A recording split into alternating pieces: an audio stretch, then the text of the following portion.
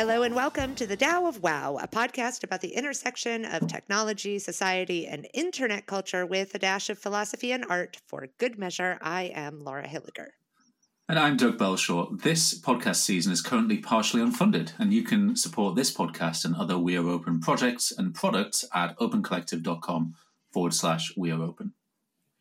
So today's guest is Matt Jukes, a self-described product person who is currently head of profession for product management at the UK government's Department for Business and Trade. He's got a great newsletter. We've been cyber stalking Matt for a very long time, over a decade, I'm sure. But his newsletter is called Public Service Internet Jobs, and he's just an all-around interesting person. So welcome, Matt. Thank you. Lovely to be here. Before we get into the first question, Matt, you've known Laura and I for quite a while. And as we said when we were warming up, we haven't seen each other in person for maybe a decade. But when did you first run into Laura, do you think? So I don't remember the date, but it was when Mozilla Festival was still called Drumbeat and in Barcelona. I'm pretty sure that's where. I'm pretty sure it's when you had your first encounter with Phil Sturgeon as well, with my little mate who has become a much better person over the years, but was a right pain in the rear end back then. My main memory of the conference though was because it was in the Rambles in Barca, was how many Californian Mozilla folks who'd come over had things pickpocketed and stolen because, despite all the warnings about the fact there was just about all the pickpocket gangs and stuff that hang around there, and they were just leaving like MacBook Airs and stuff just sitting around, sitting around on the steps and stuff when people were chatting. I just it remains a big memory of me. But it was a brilliant event. It was a big opening to me in the kind of that open community. And it was never quite the same when it moved to London, I thought, much as it was like... But we were at Mozfest House, which we'll get into maybe in Amsterdam week before last as well. Okay. And you and I worked together, I think, I kind of knew of you, but we worked together at JISC in different services for a bit. Cool. So our first question is always, what is your favourite book? And we might let you sneak more than one in here. So here we go. Yeah, I'm going to cheat because how can you not? So I did an English degree, so how can I not cheat, essentially?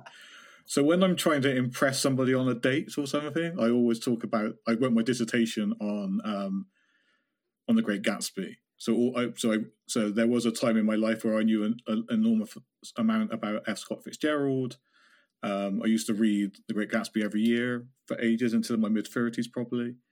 But to be honest, that's just what I'm trying to show off a little bit, and it particularly works in America, not surprisingly. Most recently, like an enormous amount of people, I loved that Tomorrow and Tomorrow and Tomorrow book. Got it here somewhere, by Gabrielle Zevin.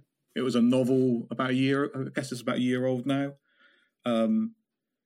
It was a really weird bestseller because it's a fiction book about two friends who create video games in the kind of It's a little bit like if you've ever seen *Halt and Catch Fire*, the TV show. It's kind of a novel version of that. It's a beautiful book. It's like kind of one of them is autistic. There's a kind of a romance, follows them through their lives. It's got a pretty blunt ending, but it's a beautiful book. It was a really weird surprise hit.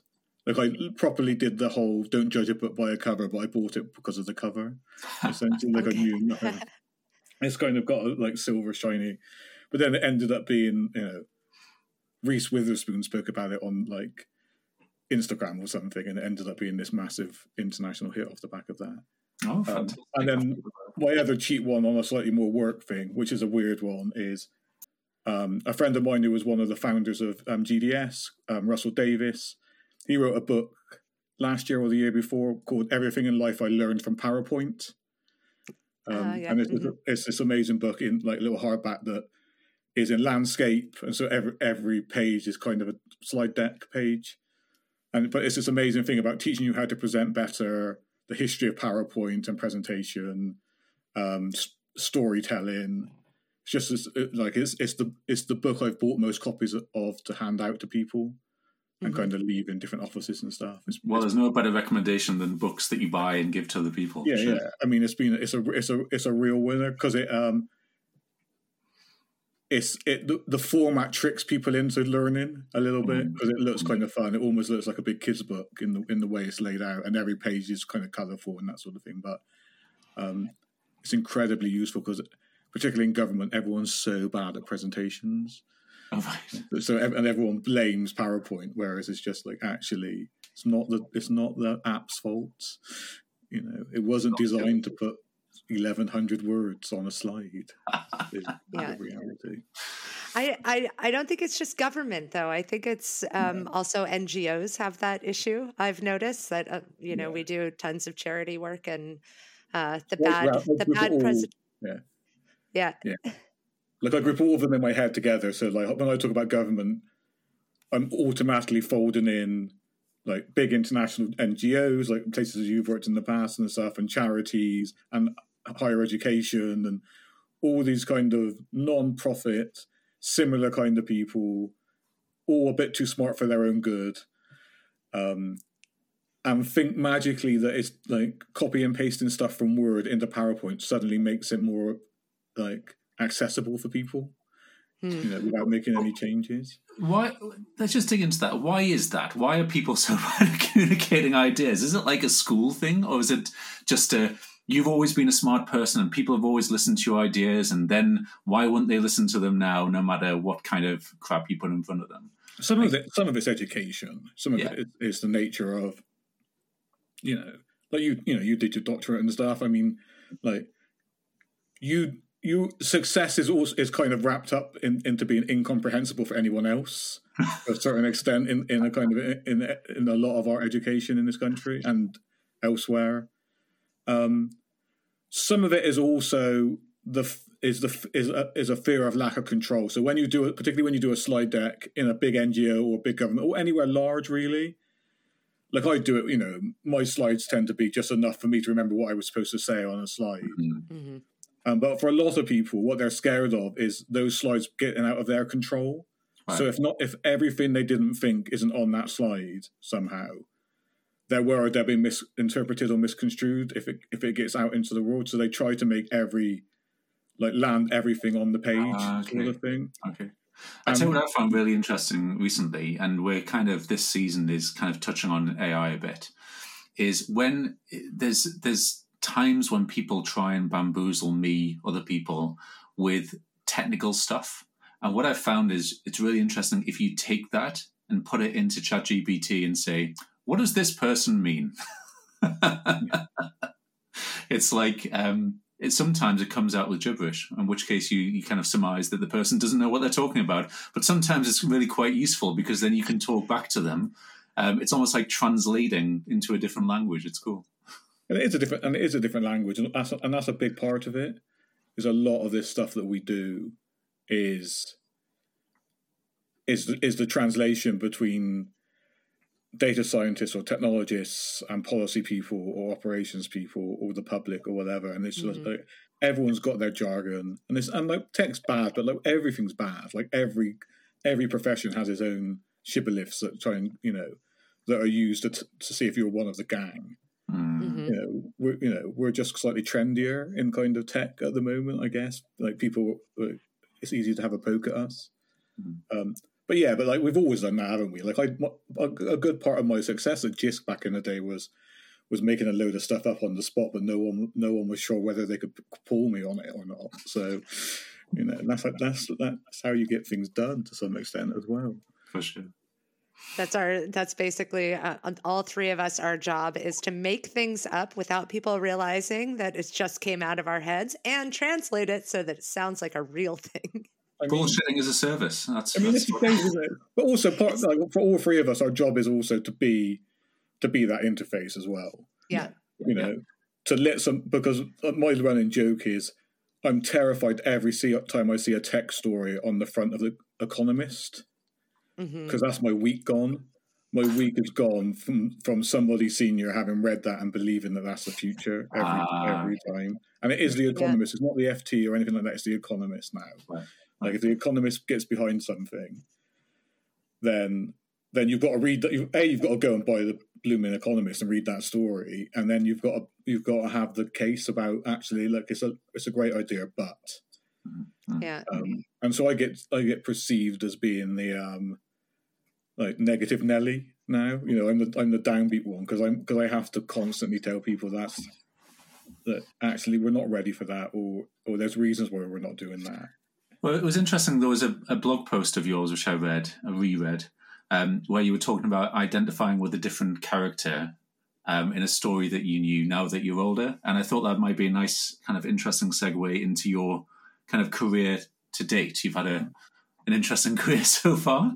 Long way continued. Like, how did you get to where you are now? You talked about having an English degree. Like, where you are now is not an obvious step from an English degree. Being like, I gave a talk last week or the week before to students in like 16 and 17-year-old students in Exeter at some college, and it's part like it's a fun story, but it's also an unhelpful story. Mine in that, like it was all about being at the right place at the right time and being the right age to some extent. Mm-hmm. You know, like I did an English degree, I did a joint degree English and history. Had every intention of being a teacher. That was my goal.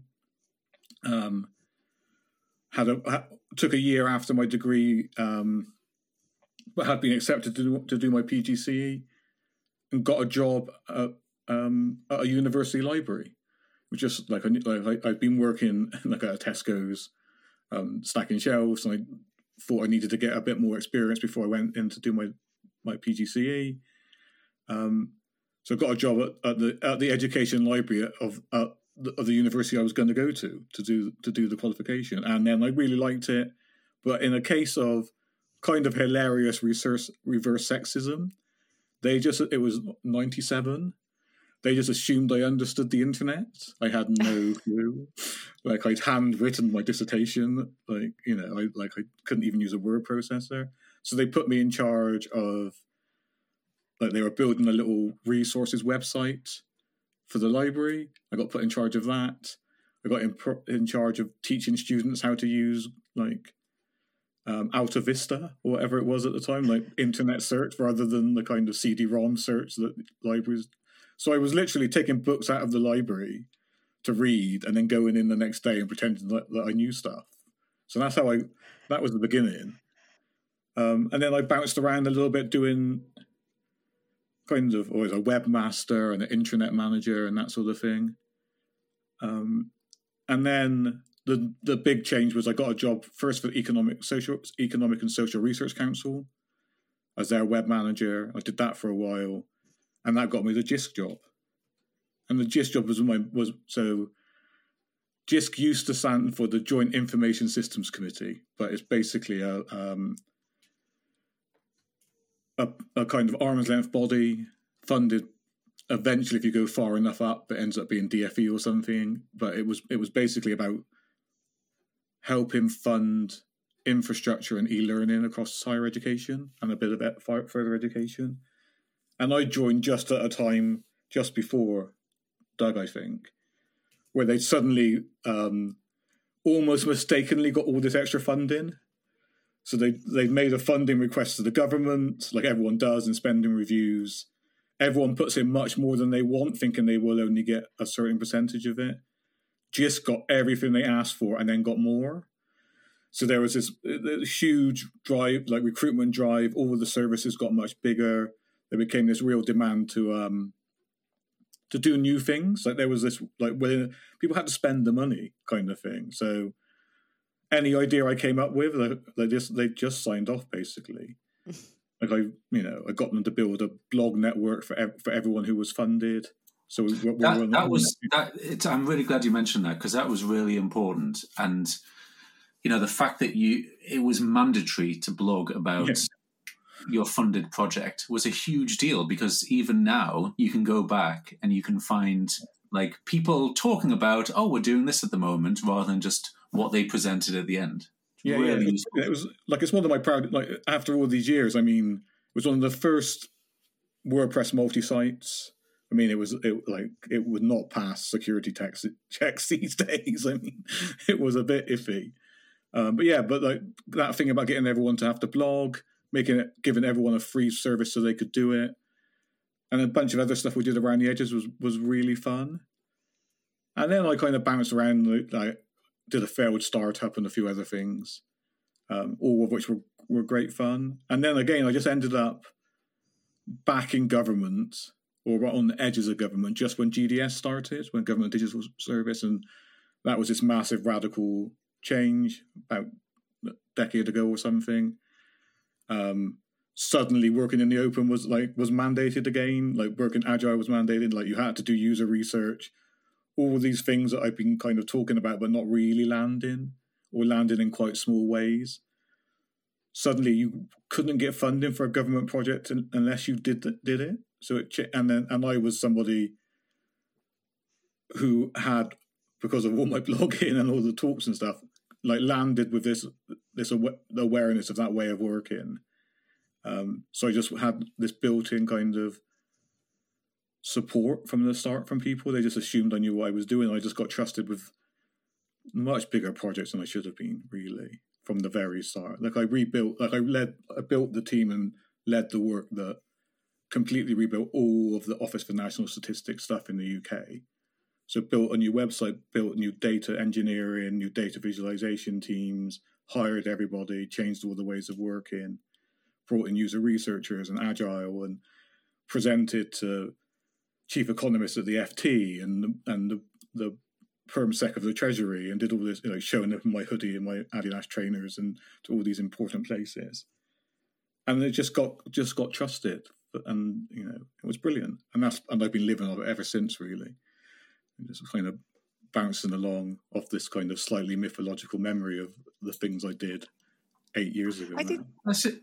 Yeah, go on. I think I was just going to say, I think it's really interesting because, most of the guests that we have on the Tao of Wow are people that come from our network, people we've known for a long time, not necessarily worked really closely with, but people we know from their work in the open. And it's really interesting because when we talk to our guests, the thing that kind of a through line for me is how much luck and being in the right place at the right time, but also a deep intellectual interest in the intersection of technology, society, philosophy, art.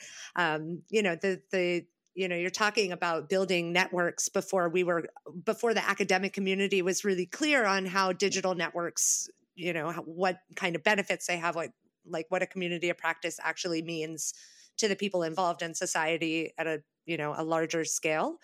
And I think it's really interesting, particularly for work in education, this message that like your career, you don't just train so that you can get a job and then you have that job forever. Like having a career is a lot of twists and turns and ending up in places you didn't ever think that you were going to be, and in communities that you maybe didn't ever really feel particularly skilled for. So like for me, I consider myself a open sourcer. I don't know what else to call it. But, and I can write some code and I can build things on the web, but I've never thought of myself as a developer, Mm-hmm. So it's like this, I feel like our field is quite diverse and it needs all different kind of people to take those twists and turns. And it's always interesting to hear.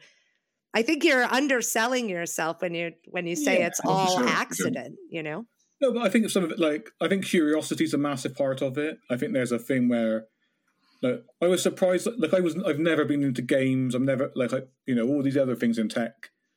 I've never appealed to me at all. But I was fascinated with the internet and the web from the start, and I was just always really curious, and so the only way I could ever learn was to do things. Mm-hmm. Really, I do think the game has changed now, though, because I do think a lot of it's much more siloed. I think when we came through, you were encouraged to be more generalist. The opportunities to dip your toes in lots of different things and not have to specialize were a lot more prevalent. Whereas now, particularly in kind of the government space, you have to decide really quite early in your career, are you this, that, or the other? And then there's a community, and there's leadership, and there's opportunities, and like in a lot of ways it's better because you've got that much more support. I was going to say, I guess it's benefits and drawbacks of both. Yeah, absolutely. I think it's like, I can understand the appeal. I think it's limiting in a lot of ways. I think it creates silos and kind of creates like weird tension between professions that never really used to exist. But it also gives people a much better opportunity to come in junior and work their way up, because you don't have to do so much zigzagging, which a lot of people aren't as comfortable with. It's easy for me, like, I'm like, I don't have kids. I've always done it right, and I'm a middle-aged white bloke. Like, me taking risks is like, I've got a family, I've got friends, I can chop and change jobs and do all these things, and there's never really been many consequences for me, one way or another. And the same as the working in the open, like, it's like I get to say things and do things knowing I'm not, it's a lot easier now because of my reputation as well in my little corner of the internet. But I've definitely got away with murder in the past. I've got away with things that would have got other people in trouble.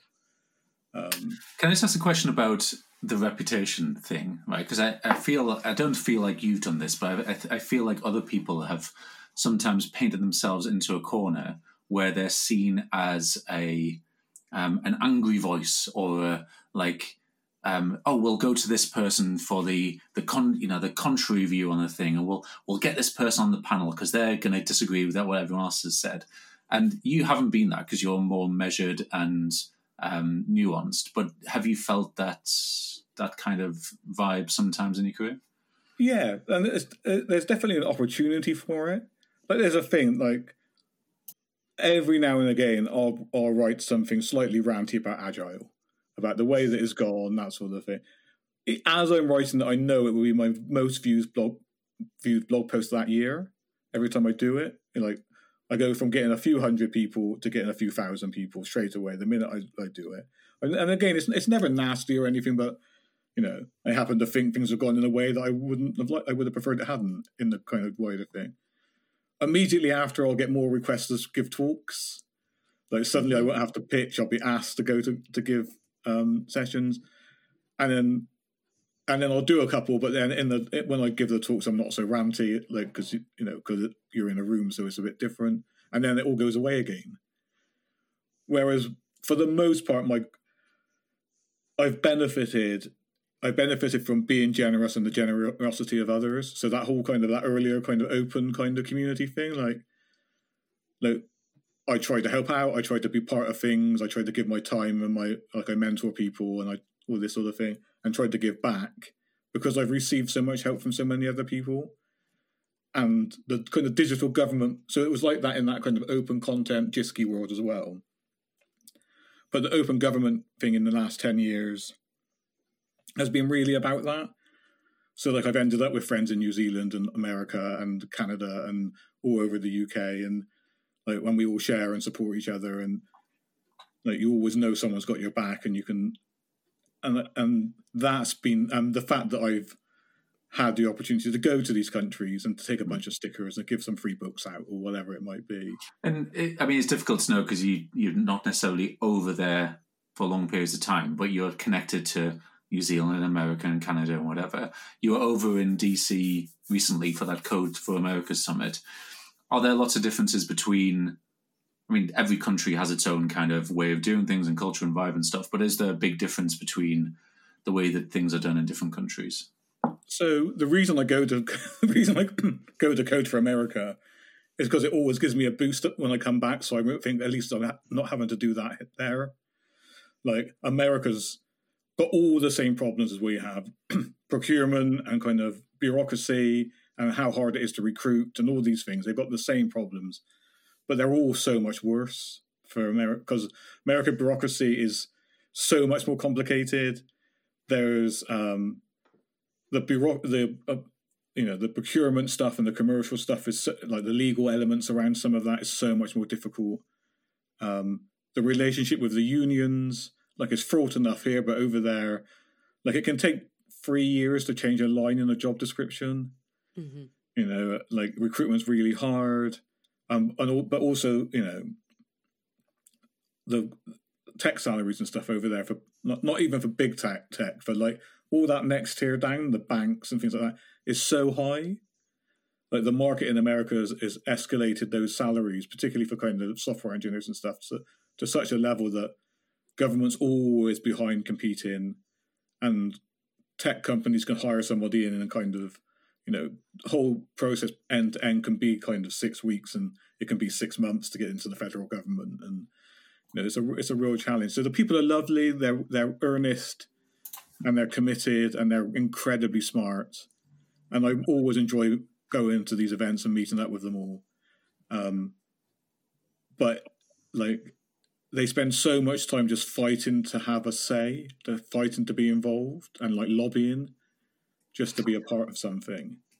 So it's been interesting with the last 6-8 months where you can't switch on your browser or your email client or whatever without getting something about AI and ChatGPT and Bard and whatever.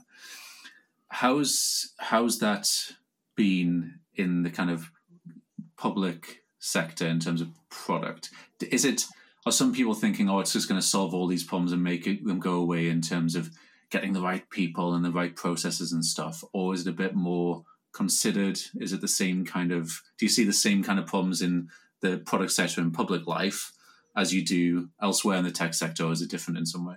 It's a real mix even in the kind of public sector at the moment. So our department, we've taken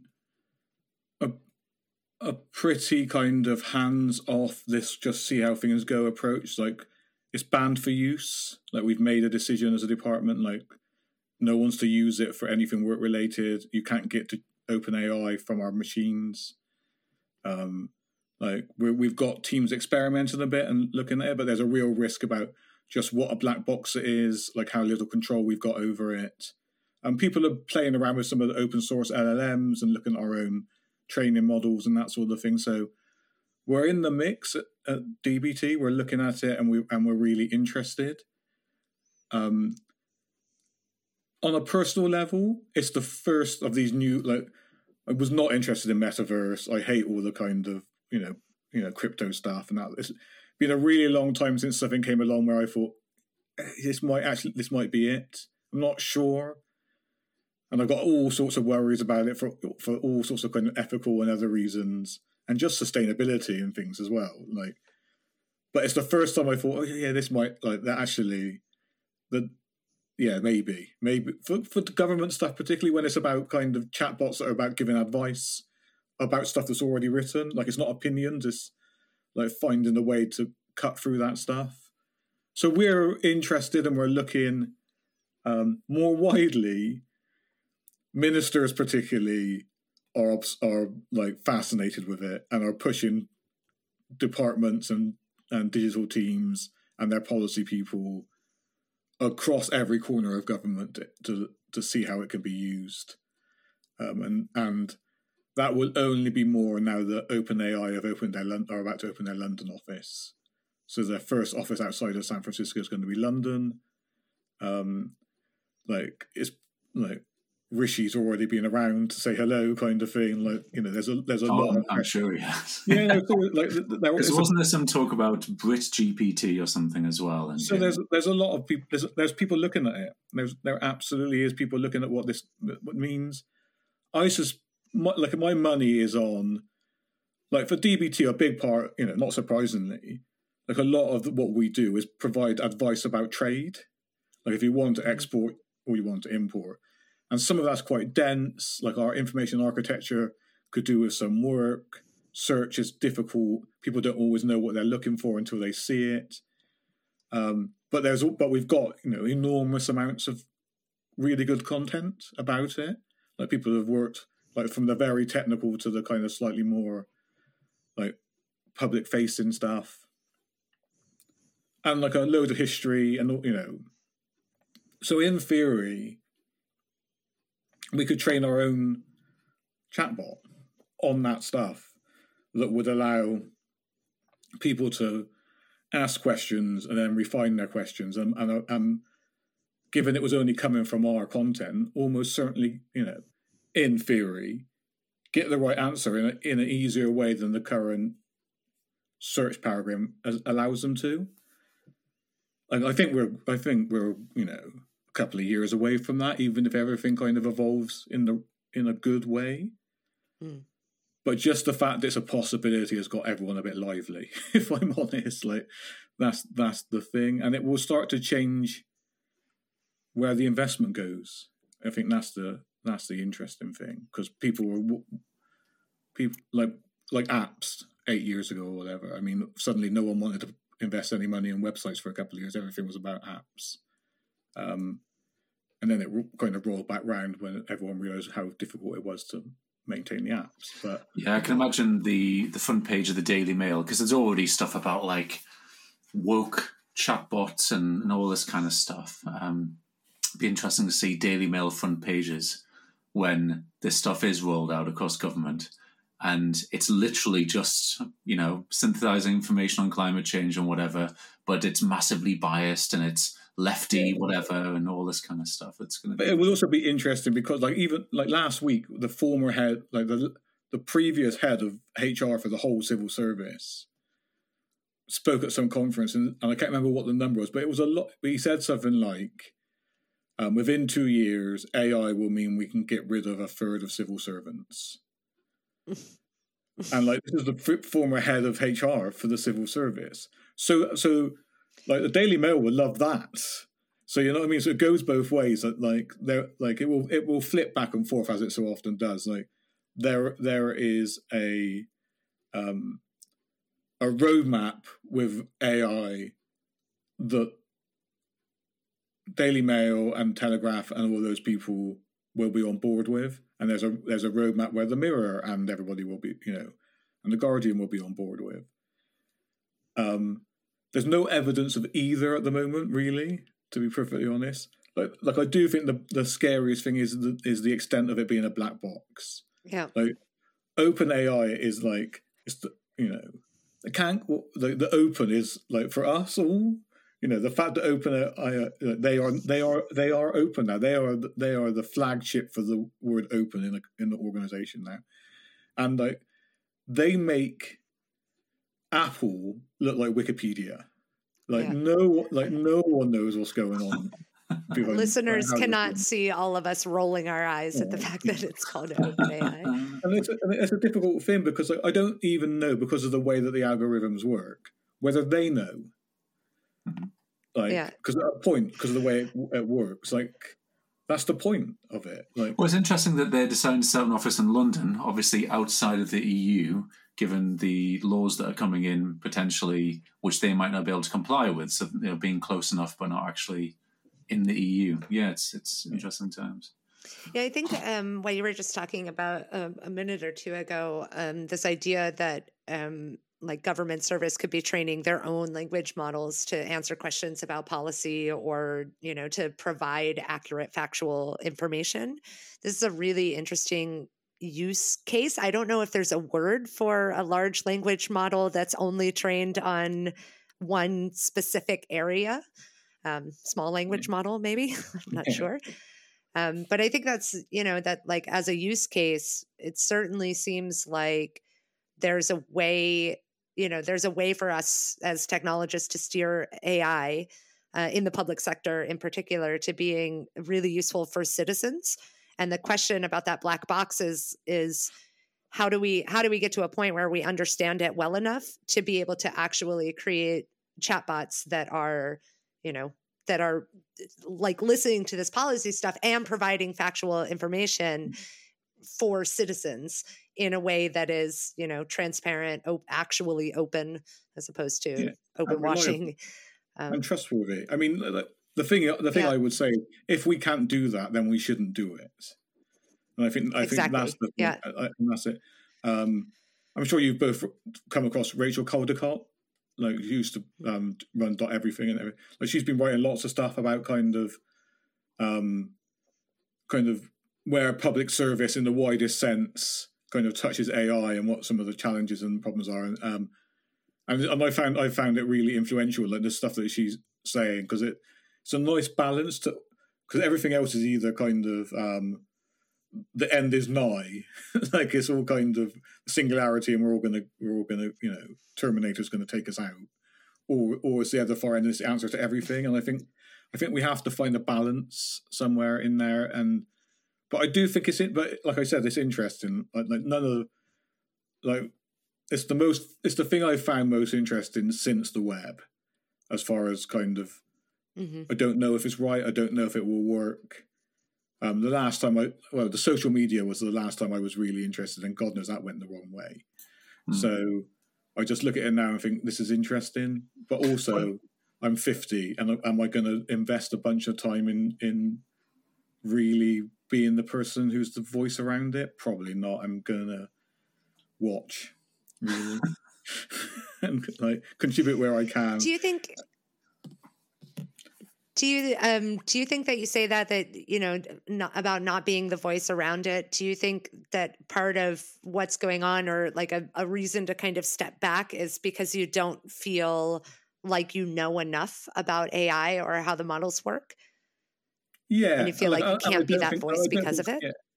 Because of your lack of knowledge? I don't think I'll get to that either. I think the commitment to I look at it from a humanity standpoint or something at the moment. I'm interested in the efforts, I'm interested in the opportunities and that sort of thing. Like it's too much. It will be too much for me to really understand what's going on under the hood of it. I think I could do it, but the commitment to really get into it. I'm still more interested in kind of the storytelling and the web, and I'll continue to fight the corner of the open web for now. I think that's been my commitment as far as these things. And I guess in the second half of your career, one of the jobs to do is to do the harder thing, which is managing and dealing with the humans. Because the technology sometimes, you can understand it, but sometimes you can't literally understand human beings, and they act in weird ways, and you have to kind of understand how to manage people in such a way. I don't mean like line manage. I mean like manage situations so that things come together in good ways, which could easily go south. My job, I'm not on the hook for a product at all these days.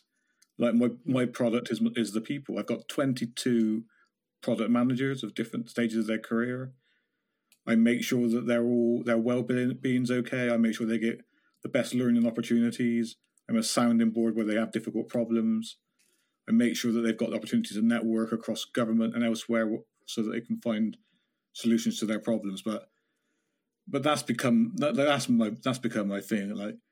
I sell myself increasingly as this idea that I'm a community elder. I've been around. I've got this network. I've got all these connections. I've got no ambition. So you might as well take advantage of my network. I can help you. I can point you. I can introduce you to people and that sort of thing. And that's what I offer my teams. And I offer the ability that I've been in every sticky situation they've been in the last 20 odd years. So I can tell them how they can land a presentation with a difficult bunch of stakeholders, or how to communicate with their tech lead, and have those conversations. And that's the stuff that I've come to enjoy more. But the more you do that and get further away from actually being the product person and actually doing any delivery, at some point it just becomes all theoretical, and so you lose impact. So I'm teetering these days. I'm going to have to consider whether I take, I do something again for a bit and actually go and leave. And if you don't, you have to grow your beard really long and get a staff. Yeah, and start stroking it even more. Yeah. But it changes, you have to. I never envisioned myself becoming a HR person, but 2 weeks ago, my entire week I didn't do anything but recruitment, deal with kind of capability stuff, and speak to contractors. Literally 5 days, morning to evening, every day. That was my pure week. I didn't have a conversation about anything to do with agile or product or anything. It was just about people. And it was a good week. I mean, I wouldn't want to do it every week, but it was a legitimately good week. Yeah, good stuff. We're going to have to finish in a minute, but one of the things we've got in our notes was that you were sharing recently on LinkedIn, of which you're reasonably active, that you were celebrating in inverted commas, the anniversary of a business trip, and I'd love it if we could weave that into this podcast episode. Do you want to tell the story of that? Yeah, I guess. Just to say, I'm only on LinkedIn because Twitter's so broken now. Yeah. I don't know where else to go. But, so it was 5 years ago, 5 years and a week or something now, I guess. I'd been invited to speak at a conference in Wellington in New Zealand. And that had happened sometime before this. And in the interim, after being invited to speak at this conference, I'd taken a new consultancy gig at the BBC. And originally I was going to go to Australia and New Zealand and be gone for a bit longer, but the BBC wouldn't have it. So they said, you can only be gone for X amount of days. We really need you to be available to lead this team. I was pretty new into consultancy, so I agreed. I would never agree now. But at the time I agreed.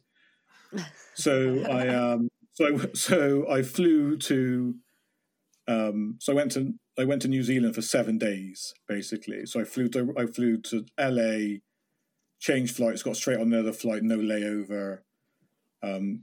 Got to Wellington on a Sunday, left on a Friday evening from London, got to Wellington Sunday morning, spoke at one event on the Monday, another event on the Wednesday,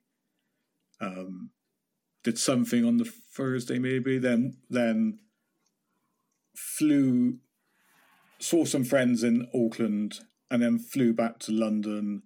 So left on the Sunday from Auckland. And sometime in that week when I was in New Zealand, the person I was working for at the BBC said, we need you in this meeting. And it was a Tuesday. And I said, well, I only get back that morning. They said, we really need you. Just come in, just do this meeting. And again, I was new to consulting, so I agreed. So I landed at Heathrow, showered at Heathrow, changed into the one clean outfit I had left in my bag, got the tube to White City, where the BBC offices are, was hallucinating, like seeing auras around people. I hadn't slept on the flight, really. Went to the meeting room, was about 5 minutes early, sat down, no one showed up for the meeting. So I was there for about 15 minutes and no one came, no one dialed in, nothing. And so I walked to the area where my team was, and 2 of the 8 people who were supposed to be at the meeting were sat there. And they said, what are you doing here? And one of them was the person who told me I absolutely had to be there. Oh, my days. And somebody had tried to get in touch and laid me off. Did you? Yeah, I wasn't later that evening. I was fuming all over the place, but like there and then, I realized how funny. Like I did realize it was funny there and then, to be honest, because it was just like, this is so stupid. And I was still carrying my backpack, because I hadn't gone back to the hotel or anything. And I was living in a travel lodge in North Acton in London at the time, because I was at BBC every day, because it was before COVID. So it was before remote. So like I was literally like in this crumpled clothes that have been in a bag for a week, holding onto my backpack, like clearly wobbling. And they were like, "Oh yeah, we're sorry." And so and so had tried to get in touch with you, but we decided not to. So 2 people had cried off because they had trouble getting from Broadcasting House in London to the other office in London. So that's where they cancelled it. You've come in person from New Zealand. Yeah, come in person from New Zealand. But then I just, to be fair, I just sat down and I just sat there, people talking to me. I don't remember any of it for 2 hours. So I just sat there. And then I left and I went back to my house. But yeah, so it was bad. It's a funny story now. And it was and the BBC, and I loved that team. I loved that BBC team. Apart from, my relationship never recovered from the boss who pulled me into that meeting. No, I can imagine. Not surprisingly. You lose some respect for someone who pulls you in from across the other side of the world, definitely. Yeah. I would be holding some bitterness for sure. Yeah, it didn't turn out to be that important, a meeting. Like, not just the fact it didn't happen. Yeah. The meeting itself, when we finally did it, was just like, well, did you need me in this? So I think it was just putting me in my place because I was. But it's interesting because even that story there, it's all about perspective on work and how important that meeting is and how important the work is, and the advice that you give to people in your current role and any future roles is really important. Like helping people put things in perspective, you know, especially when it looks like the shit's hitting the fan or someone's very disappointed with someone else. In the big scheme of things, what does it matter? Like reality is. Particularly in government digital, we build web pages and web forms. Yeah. That's all we do. We build web pages and web forms. We build a lot of them, and some of them are complicated, but we're not being like, you know, it's not putting a man on the moon. I think we get wildly carried away sometimes about our, you know, and other people do about us, about digital, but we've managed to make it like it didn't. I don't feel like it felt this complicated 10 years ago. A lot of it is the reality. Like it doesn't feel that we've simplified things. It feels like we've made everything more complicated. I miss the days you could just throw up a WordPress site and like get someone to skin it, and suddenly you had like, and that could be a government website. Yeah, you know, I mean, like loads of things have been great and have been really useful and really important, but I do miss the kind of slightly crazy days of like the early 2000s where like no one really knew what they were doing, and there wasn't so much big tech, and there was still some hope for social media. You know, those were fun days, to be honest. It sounds a little bit like your ambition is curbed. Is that just an experience thing? And I ask because I also feel like, you know, 10, 15 years ago, I had a very different kind of ambition than I do today in terms of, I had quite a lot until I don't have COVID crushed what was left of my ambition, basically. Like I had chased, I did, you know, but also I did really well out of my little shorts, like financially I did well out of my little short spell of consulting. Like I don't have a mortgage now. Yeah. You know, and so that was luck. That was, again, it was the right place, right time. Like I did nothing really to deserve it. I did a good job, but I didn't deserve the money. Like a friend who was there right with me decided to hold on to his shares, and they're now worth loads less. Whereas I was so desperate to have money for the first time in my entire life, the minute I was allowed to cash my shares out, I cashed my shares out, and that turned out to be the right decision. I had no insight. There was no like magic thing why that was like. I just was like, this is so exciting. Like, you know, I find like I've got money.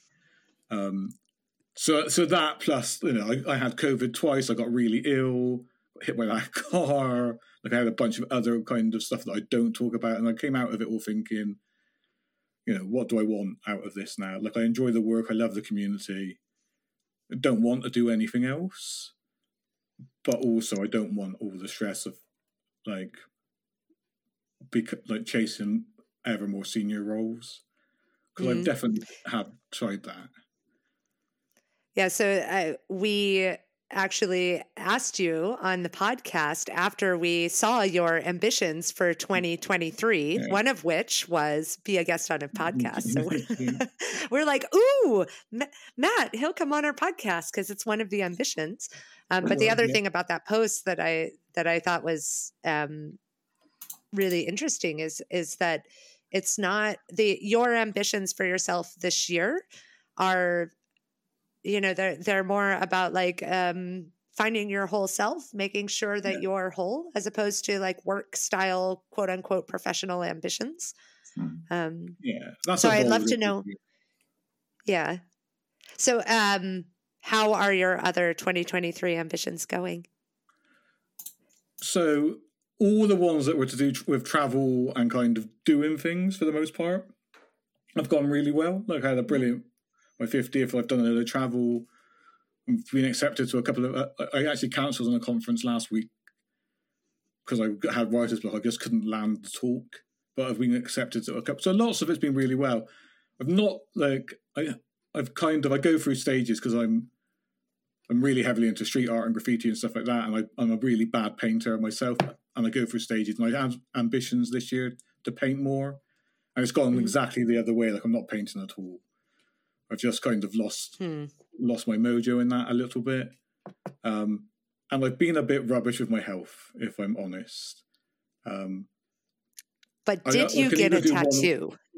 I did get my tattoo, which is of a spray can. Oh, nice. Yeah. So, cool.